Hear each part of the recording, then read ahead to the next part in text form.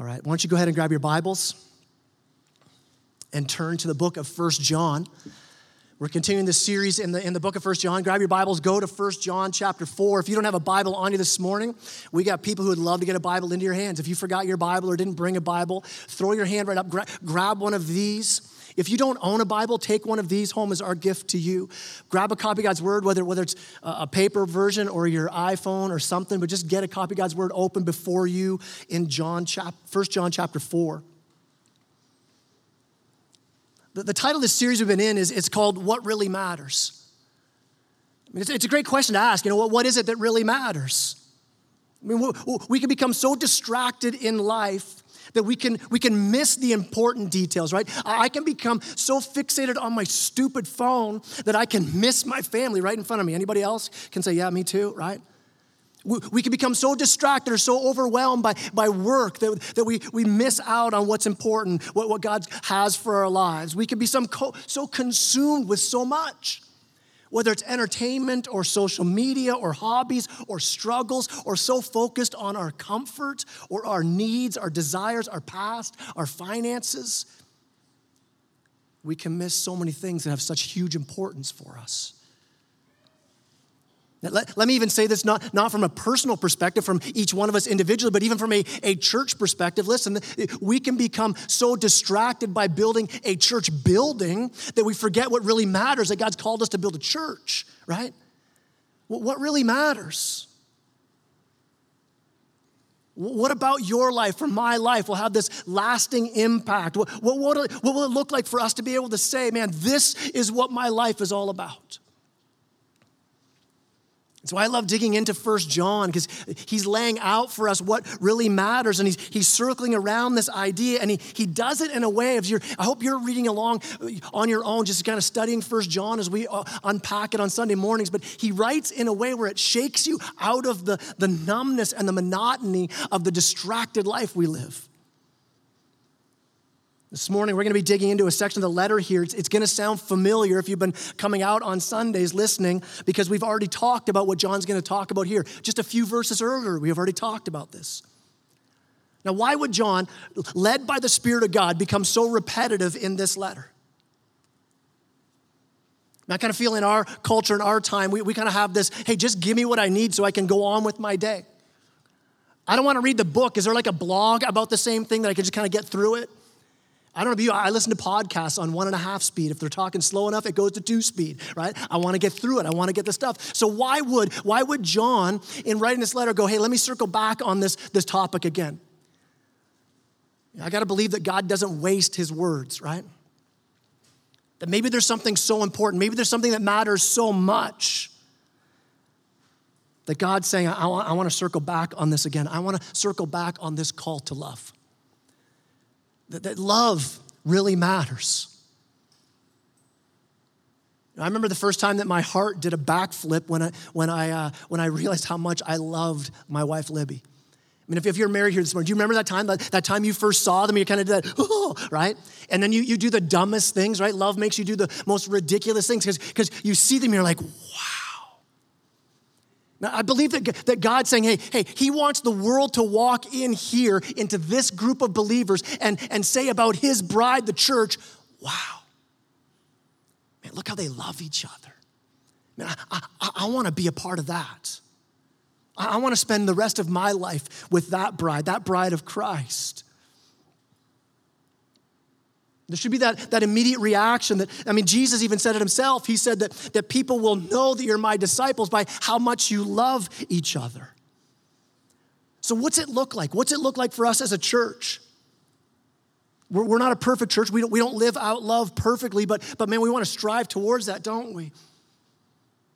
So where do we come up with this crazy kind of love to love each other in this way? Well, if you got your Bibles open, let's read starting in verse 7. John says this, beloved, let us love one another, for love is from God, and whoever loves has been born of God and knows God. Anyone who does not love does not know God, because God is love.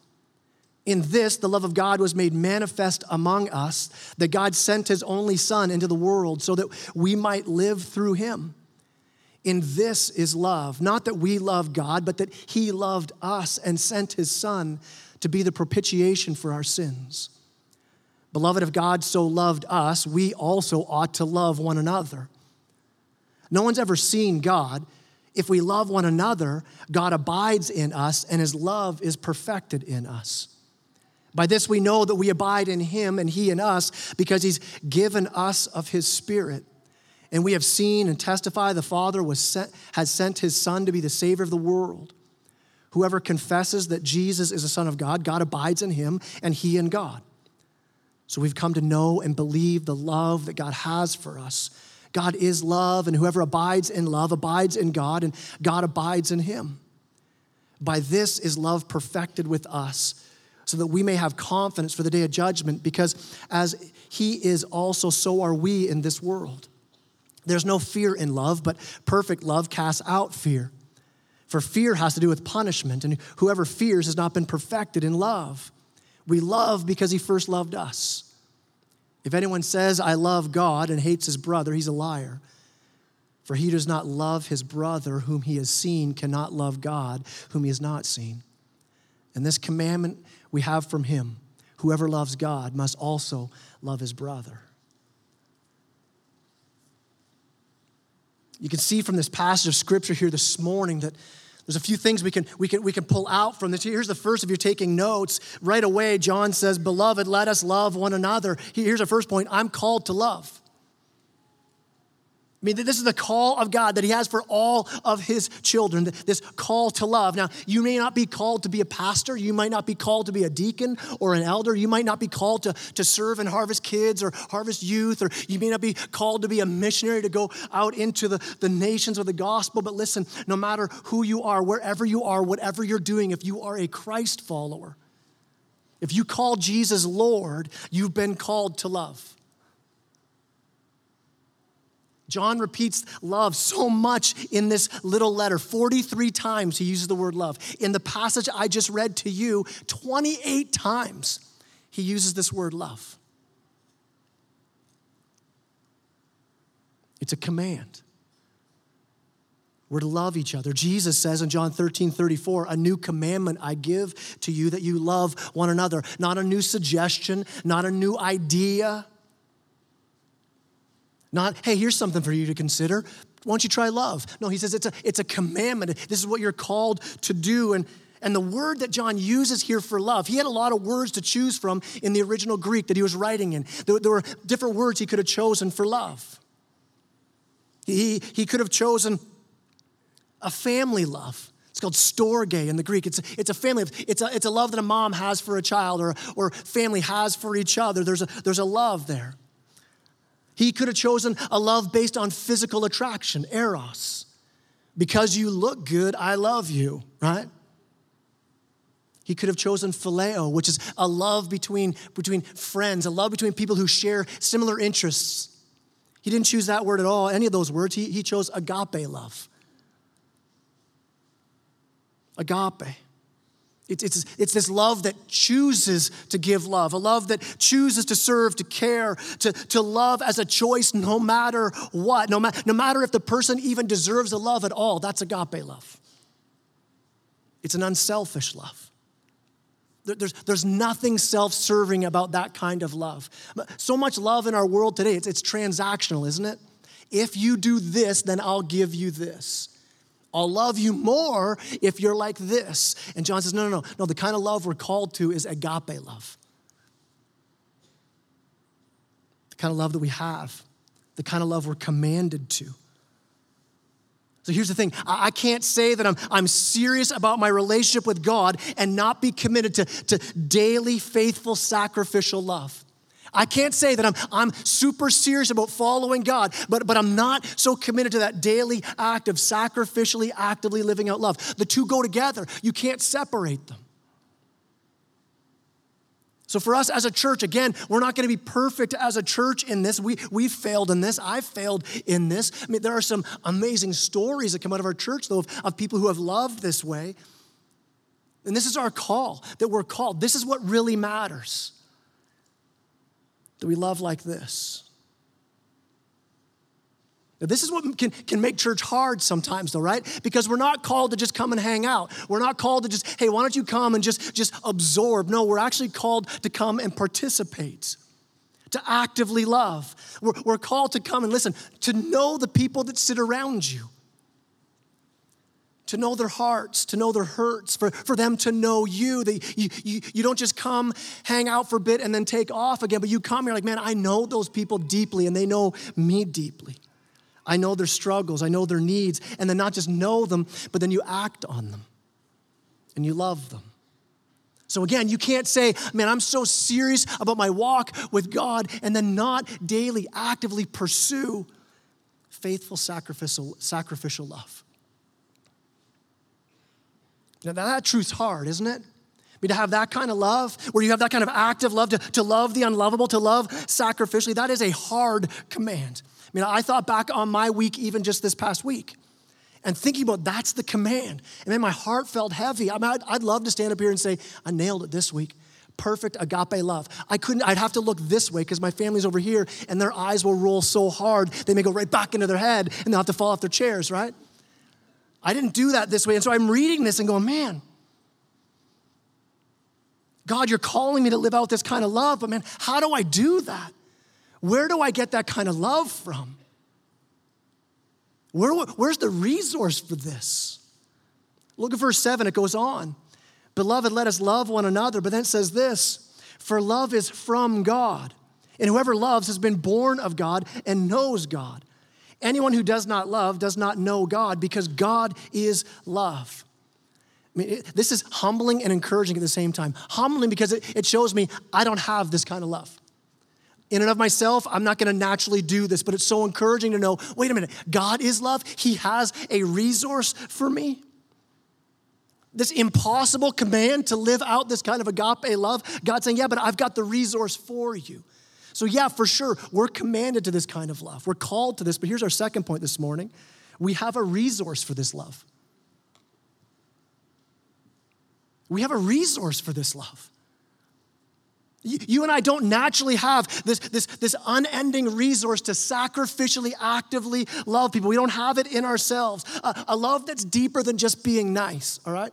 A love that's deeper than just kind of the smile, grit your teeth, say, I love you, but inside you're kind of angry or selfish or you're just bitter or you just want to move on, right? No, like a deep, true love.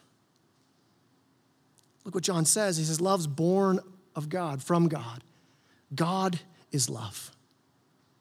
I love that he says God is love. He doesn't say God is loving, and God is loving, that's true. But it's more than just an adjective or a verb here. He's saying, hey, the very meaning of love, the very definition of love finds its source in God. It's his nature. The characteristic of God that saturates all of who God is, that permeates all of his attributes. It's the bullseye when you want to describe God is saying God is love. Now remember, he doesn't say this though. You gotta understand, he doesn't say God is only love, right? Because is God holy? Yeah, God's holy. Is God just? Yeah, he's just. But if John had said God is holiness or God is justice, that presents a problem for you and I. Because in our sin, there would be no way for us to know God. There would be no way for us to be accepted by God. But love works in God's holiness. Love works through God's justice. And we see it most clearly displayed, God's justice and holiness and love, when we look at the cross of Christ. His love and his justice made so clear. John doesn't just say that God is love, though. He says that love is born from God. Now, he says it in a positive way and in a negative way. Now, the whole purpose John's writing this letter is so we could read this letter and go, man, do I truly know Christ? Am I really a child of God? What is the evidence in my life? And so he says that this self-giving, self-sacrificing kind of love in us is evidence of God's Spirit in you. And if that's not the core of your being, if that's not happening in your life, he's saying, man, there's no way that God's in you. He says, if you don't have love, you don't know God. But he says it in a positive way as well, and it's so amazing. He says, listen, you've been born again. You've been recreated. Your old self has died if you've given your life to Christ. You've been raised again to a new life so that it's no longer I who live, but Christ who lives in me. And so that when you're born of God, when you have been made new and now God's love is in you, you're no longer white-knuckling it trying to love better. You don't have to strive to be more giving. Why? Because you have the Spirit of God working in you, this love growing in you. Look at verse 9. In this, the love of God was made manifest. You could see it. You could see his love made manifest among us, that God sent his only Son into the world so that we might live through him. Jesus gives his life for you, takes the penalty and the power of sin upon himself so that you can be made new. You can be resurrected with Christ. Why? To now have his love live through you. That God sent his only Son. God didn't send a messenger. He didn't send an ambassador, but God himself comes. The second person of the Trinity comes. I mean, let that sink in. I think we hear that so much in church, we kind of forget the power of it. That Jesus came into the world, humbled himself to be born in a barn. More than that, humbled himself to die on a cross, taking our sin on himself. I mean, understand what that means. It means, one, that we are so sinful and broken and such an enemy of God that Jesus, God the Son, had to die for us. We are so dead in our sin that God, the Son, needed to die in our place. But then he rescues us. And God's love has rescued you so that you can love, so that I can love. He rescued us from needing to find love anywhere else. He rescued us from always turning inward in our sin to love ourselves, to seek ourselves, to want ourselves. He's rescued us from needing to grab other people around us and say, man, you're going to be what holds me up. You're going to be my source of love. And he says, listen, when you get that, when you understand that you've been born of God, that you've been set free, resurrected to a new life, he's saying, go there for your source. Align your heart there. I was thinking of it this way. Just before March break, we were planning a trip as a family to go away for March break, and we're going to leave on a Thursday. And on that Monday, before that Thursday, we're going skiing at Hidden Valley. Me and two of my daughters are out for just a day of downhill skiing. And Libby said, as we headed out, she said, guys, we're leaving on Thursday for a trip. Do not get hurt. Nobody break anything. So, I mean, just like if it was a classic movie, that's what happens, right? And so we're going skiing, and my middle daughter, Eliana, taking the Dipsy Doodle. Okay, it's horrible to break your leg on the Dipsy Doodle, isn't it? It'd be way cooler if it was on Black Death of Ski, and that's where I broke, right? No, it was on the Dipsy Doodle. So she's skiing around, and this other kid skiing beside her starts to cut her off because he wants to get into the trees to ski in there. And Eliana, because she's so nice and didn't want to tackle him, decided to tackle a tree instead. Trees don't fall down when you tackle them, all right? So she breaks her leg, full cast all the way from here down to here for 4 weeks, another cast for 4 weeks, another cast. Like it's this whole process. But here's the thing. As we were looking at the x-ray of her leg and wondering, is it really broke? Come on, is she just kind of sucking it out a little bit here? And then you see her like, oh man, that's broke, right? And here's I didn't say that with her around. I thought it inside. All right. It's a sweet x-ray. But here's the cool part. The doctor said it's a bad break, but it's a good break. Here's why it's a good break. He said, because the bone's still aligned. It's definitely broken right through, but the bone's still in line. He goes, that's good. You want to keep it in line, because if it's out of line, if it's like this or like, beside it or something, he says, then you need surgery. It's more painful. It takes a lot longer to heal. It's important that bone is in line. That's why you wear the cast, to keep it in line. What John's saying is this: align your heart to this truth. Seek the source of your love from God. That's the source of love poured out in you. We become unaligned. Our heart becomes unaligned when we start to, in our flesh, when we start to say, I want what I want. I want to be the center of the universe. Our heart's unaligned. I want my needs met. You're going to supply this need of love that I've got. And we go elsewhere for love. And then what we're doing, we're unaligning our heart, and it causes pain. We start to pray, man, if only your heart was aligned right, then I could love you. And we unalign our hearts. I mean, think about how much bitterness, how much hurt, how much anger, how much frustration you had this week because you were hoping that somebody else would be aligned straight.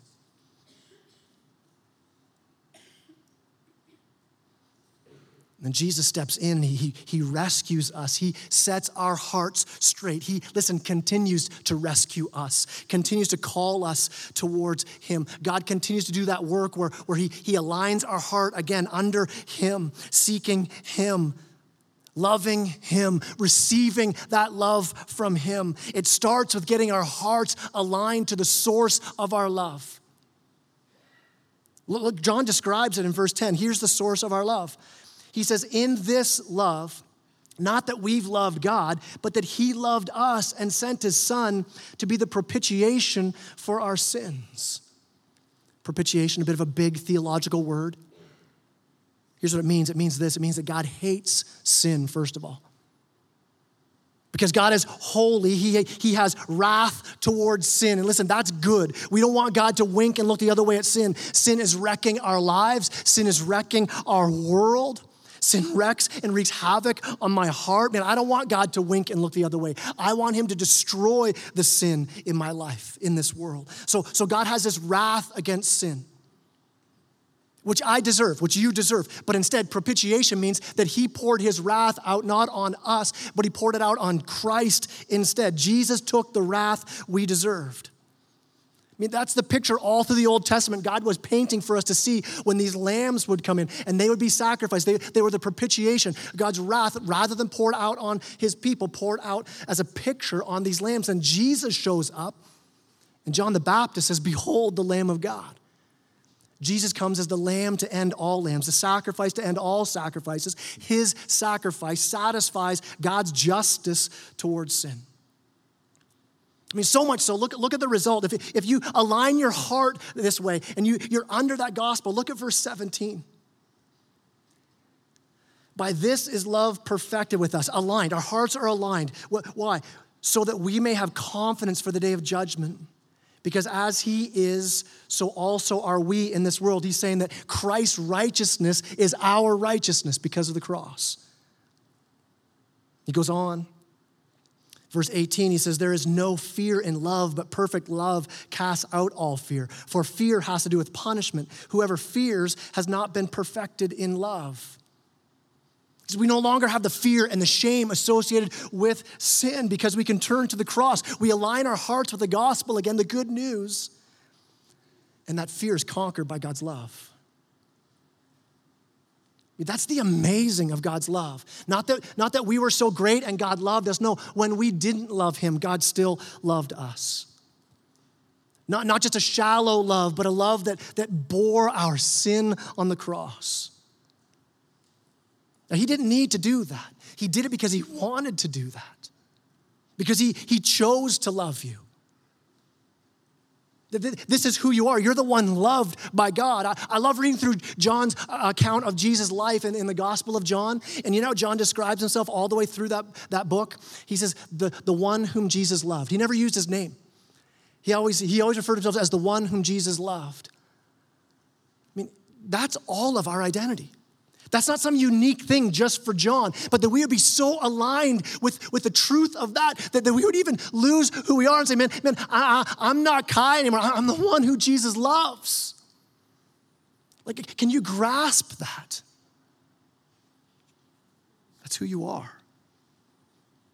I mean, it's such an incredible love. There's the old hymn where the hymn writer said this about that kind of love. He said, should we with ink the ocean fill? So if we're going to write this out, the ocean it's picture the water of the ocean. That's all the ink we're going to be able to use. We're skies of parchment made. That's paper. If the whole sky, as you look out and you see the huge sky, that's the paper we're going to write this on. We're every stalk on earth a quill. That's a pen. So every blade of grass that they would pick, every piece of straw they would use to make a pen, every one of them's a pen. Every man a scribe by trade. He says this, to write the love of God above would drain the ocean dry, nor could the scroll contain the whole. They'll stretch from sky to sky. That's the love of God. David says in Psalm 103, for as high as the heavens are above the earth, so great is God's steadfast, never-changing love for those who know him. I mean, think about that, how high the heavens are from the earth. And some of you guys, you work in the trades, like you got a tape measure for that one, right? How high, like think about how high that would be. If you just measure the width of our galaxy, the Milky Way, if you would travel at the speed of light from one end to the, if you want to get to the edge of the Milky Way and you're traveling at the speed of light, which is just under 300,000 kilometers a second, all right? You're traveling that way. To get to the edge of the Milky Way would take you 100,000 years. To get to the edge of the known universe, what scientists say, we think this is kind of the size of the universe right now. To get to the edge of that, traveling again at the speed of light, 300,000 kilometers a second, it would take you 15.5 billion years. And this is the picture God chose to give us to measure his love for you. And listen, that's the resource you have in you as a child of God, to live out the same kind of love. I mean, maybe you're a parent here and you have those days where your kids look a lot less like those precious moment figurines and they look more like a possessed Chucky doll, right? And you feel like you're about to lose it. It's there that you align your heart, that you say, God, you're transforming me with your love, and I'm filled with your love that I now can pour out on my kids. Maybe you're a working parent and you're coming home from a day that's been so long and so hard, and you're driving in to your driveway. You're like, man, I just want time for myself. I want me time. I want to hide out and huddle up. I don't want to see anybody. I don't want to see my family right now. And what do you do in that moment? You align your heart to remember that Jesus rescued you and he's transformed you, and he is transforming you right now with his love so that you can step through that door. And you can say, I'm going to be a loving parent tonight. I'm going to be a loving spouse tonight. Even though I feel empty, I'm not empty because God's Spirit's in me. Maybe you have siblings and your brothers and sisters in the house, man, they always look like they're out of alignment, right? And they irritate you so much, and you secretly wish that your parents had chosen to just have an only child, and it's a problem for you because you're the second or third child. Like, that wouldn't even work, right? You need to remind yourself of the gospel that God, who is love, is at work right now, transforming you by his love so that you can be a person who loves. Maybe here this morning, you're finding it hard to love people around you, whether it be family or friends or people here in church or at your workplace. And it's so much easier to just hide out. It's so much easier just to avoid. It's so much easier to be apathetic. It feels good to be bitter and angry. And in that moment, as you see your heart's unaligned, you remind yourself again that this is why Jesus came. Jesus came to transform me, that I have the capacity to love because he's rescuing me. He's rescuing me from me. Or maybe you're here this morning and you find it hard to even grab a hold of this reality that God loves you. And you're coming to church, and maybe you've been coming for a while. Maybe this is your first Sunday, and you're like, man, I wouldn't call myself a Christ follower. And you would say, I don't even know if I kind of even understand what this is. And I got to get some stuff together, man. You don't understand what's in my heart and my life and my past, and I'll get that fixed up. And then maybe I'll come back to church, and then maybe I'll see about pursuing God. And listen, you're missing the love of God then. The good news is that when you weren't loving him, he was loving you. You don't need to get things together. You don't clean yourself up to come to Jesus. You come to the cross of Christ, and it's there that he completely transforms you. You align your heart. You do what we call repentance. We say, I'm not going to pursue that anymore. I'm not going to misalign my heart towards those things anymore. I want to come and I want to seek Christ. In repentance, you come and say, Lord, I want you. I want you to be my treasure. Would you take my sin and my brokenness and my shame?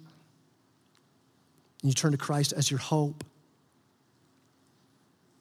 Now, for you as a Christ follower, you can see where all this leads to, and you understand he's your source. Look at verse 11.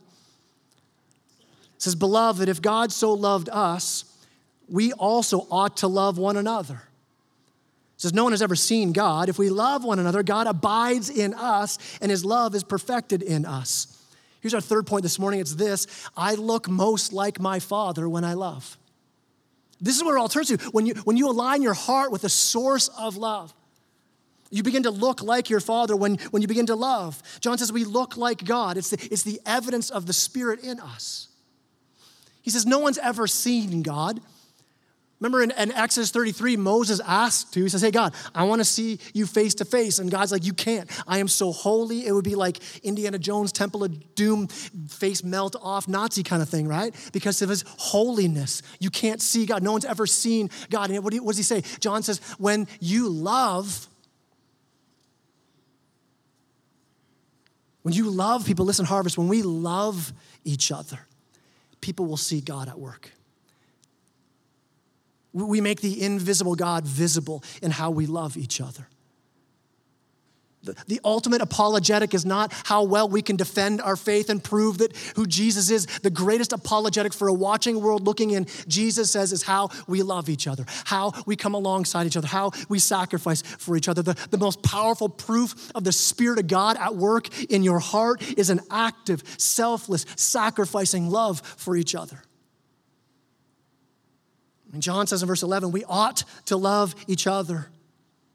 It's something we do. This is our calling. As husbands, we ought to love. As wives, we ought to love. As parents, we ought to love. As young adults, we ought to love. As students, we ought to love. As kids, we ought to love. As brothers and sisters in Christ, we ought to love. But there's something else about that word ought to love. Another way of looking at it, yes, it's a command. But it also has this kind of like, well, this is what we do. Like a fish ought to swim. A bird ought to fly. An athlete ought to run. Fire ought to be hot. Christians ought to love. It's what you do. In the same way, you don't take your cat and put it in a fish bowl. Okay, maybe you would, because that would be hilarious, right? No, you don't do that. You don't make your fish use the kitty litter, right? No, that's not how they ought to live.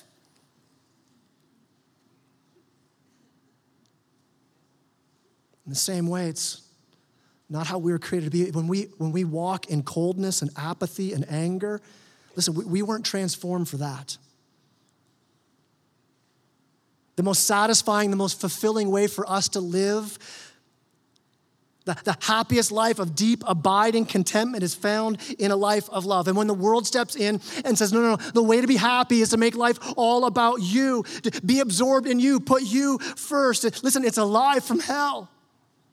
It's what drives the heart sickness in our world. It's us misaligning our hearts, saying, I'm going to step out of where God promises fulfillment and life and abiding, and I'm going to step over here and pursue love this way. We get unaligned and it hurts. We ought to love. It's what we were created in Christ to have the ability to do. So let me ask this. How many times in this week, this past week, were you living like a cat in a fishbowl? Maybe in your marriage, maybe in your parenting, maybe in your school or your workplace, maybe in your friendships, maybe even here at church. We ought to love. It's the Spirit in us. Real quickly as we close. Our last point this morning is this. Love is lived out. Love is lived out. Listen, when you've been changed by Jesus, you begin to love like Jesus. So let me just real quickly give us 5 ways that this can be lived out. 5 ways we can see this with Christ as our example, with what John's laying out for us here. Here's the first way we can live this out. We give love first. Give love first. Verse 19 says, we love because he first loved us. I want to live like Jesus, then I want to give love first. Jesus acted first. When Jesus washed the feet of his disciples, he didn't wait for them to wash his feet first. He didn't wait to see how they were going to act or react. He knew they were a bunch of doughheads. He goes, I'm going to do this anyway. He put the towel on and he washed their feet. He extended love. Listen, don't wait for others to love you. Take the initiative. Just like Jesus, go to people. Get involved in people's lives. See what people need. Respond to people. Love your family this way. Moms and dads, love your kids this way. Kids, love your parents and your siblings this way. All of us, love our friends this way. Love each other this way. Listen, if you've been coming to Harvest here and wondering, is this a loving church? And you're sitting back going, how will they love me? Will they reach out to me? Let's see if they really love me. Let's see if they meet my needs. Or maybe you're here and you're lamenting, I wonder if anyone loves me here. I mean, let's commit to stop waiting for love and let's step out. Let's start giving it out first like Jesus did. Amen?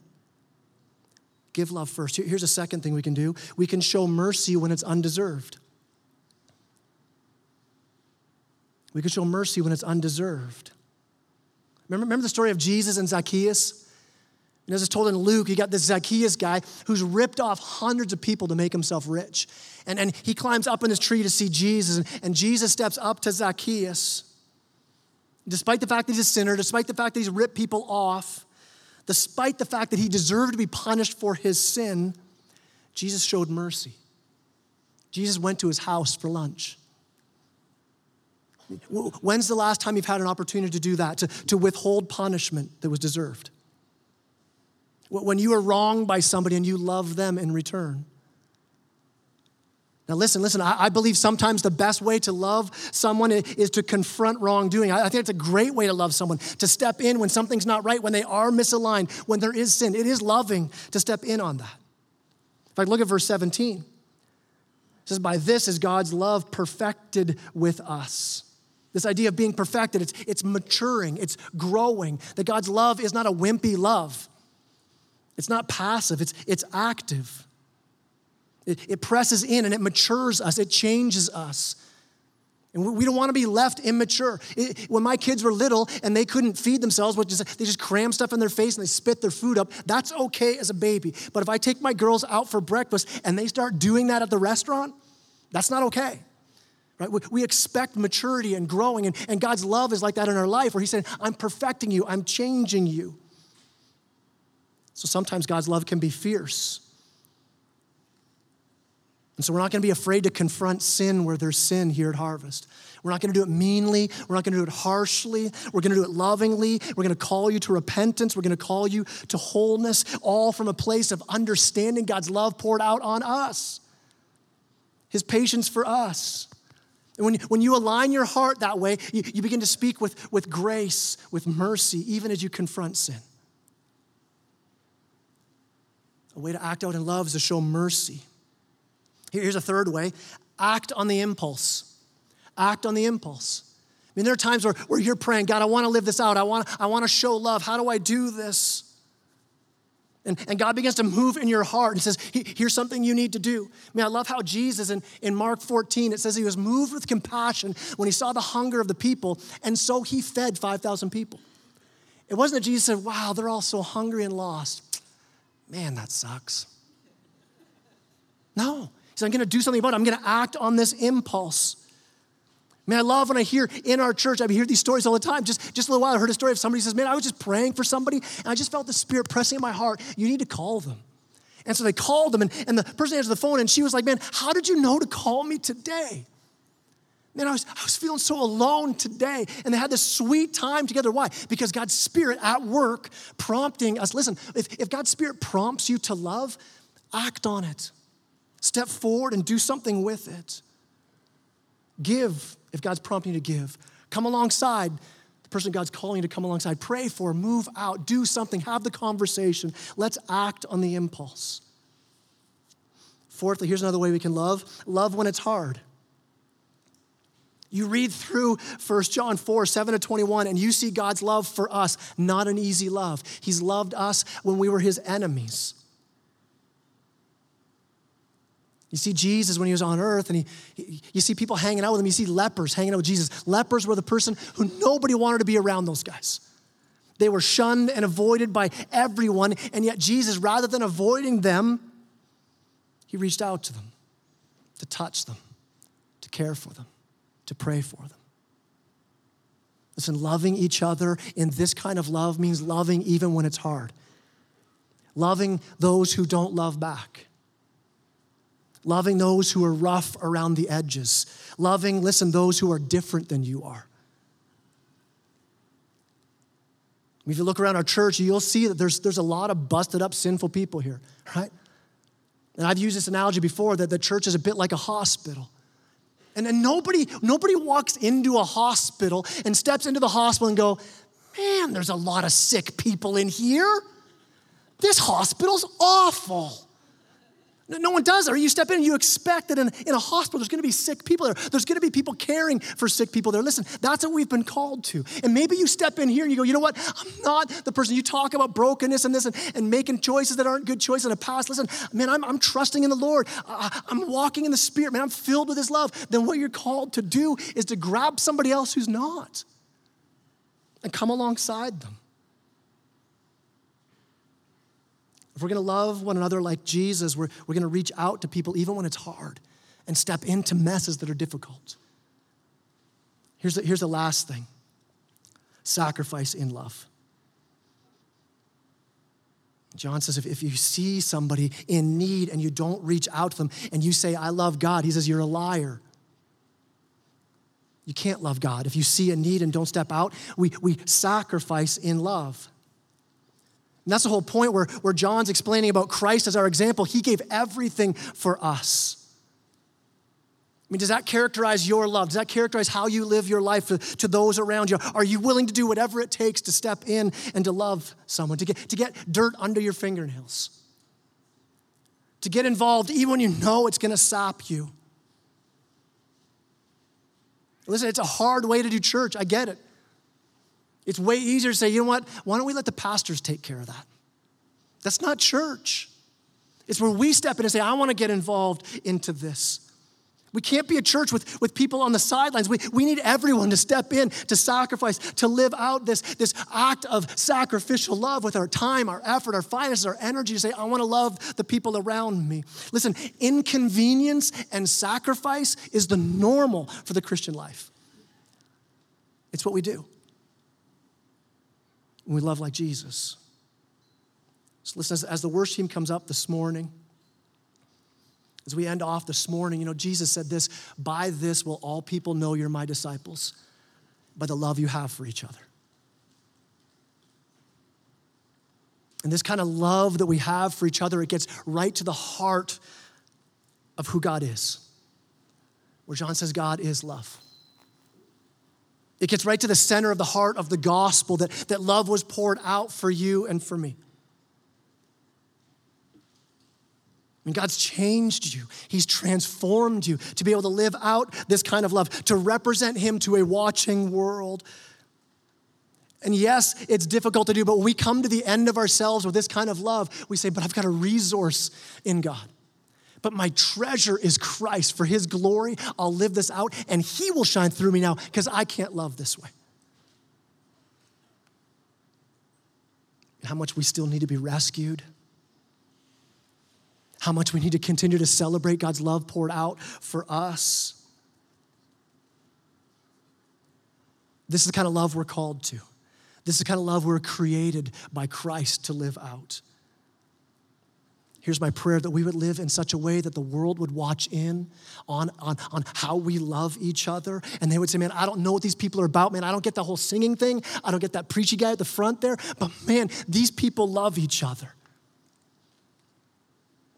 We can't do that without our foundation, without our hearts aligned, saying, Christ, you love me first. I'm now going to pour that love out. Would you stand with me as I pray?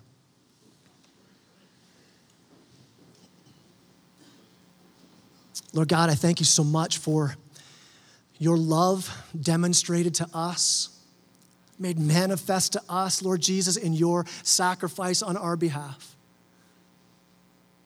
And that you didn't stay dead, that sin did not hold you down, but you conquered sin and death. You were resurrected again, and to resurrect our hearts and lives as well. That right now, how we are here is like who you are in heaven, that you've poured that righteousness on us. You've filled us with your Spirit, God. Align our hearts even this morning to that truth. May we never stop being amazed by your amazing grace and your unfailing love. And may our hearts be aligned to that. And out of that, God, would you continue to press us into places where we can demonstrate this love to others, where we can live in a way how we're ought to live as those who pour out love. And I pray this in Jesus' name. Amen.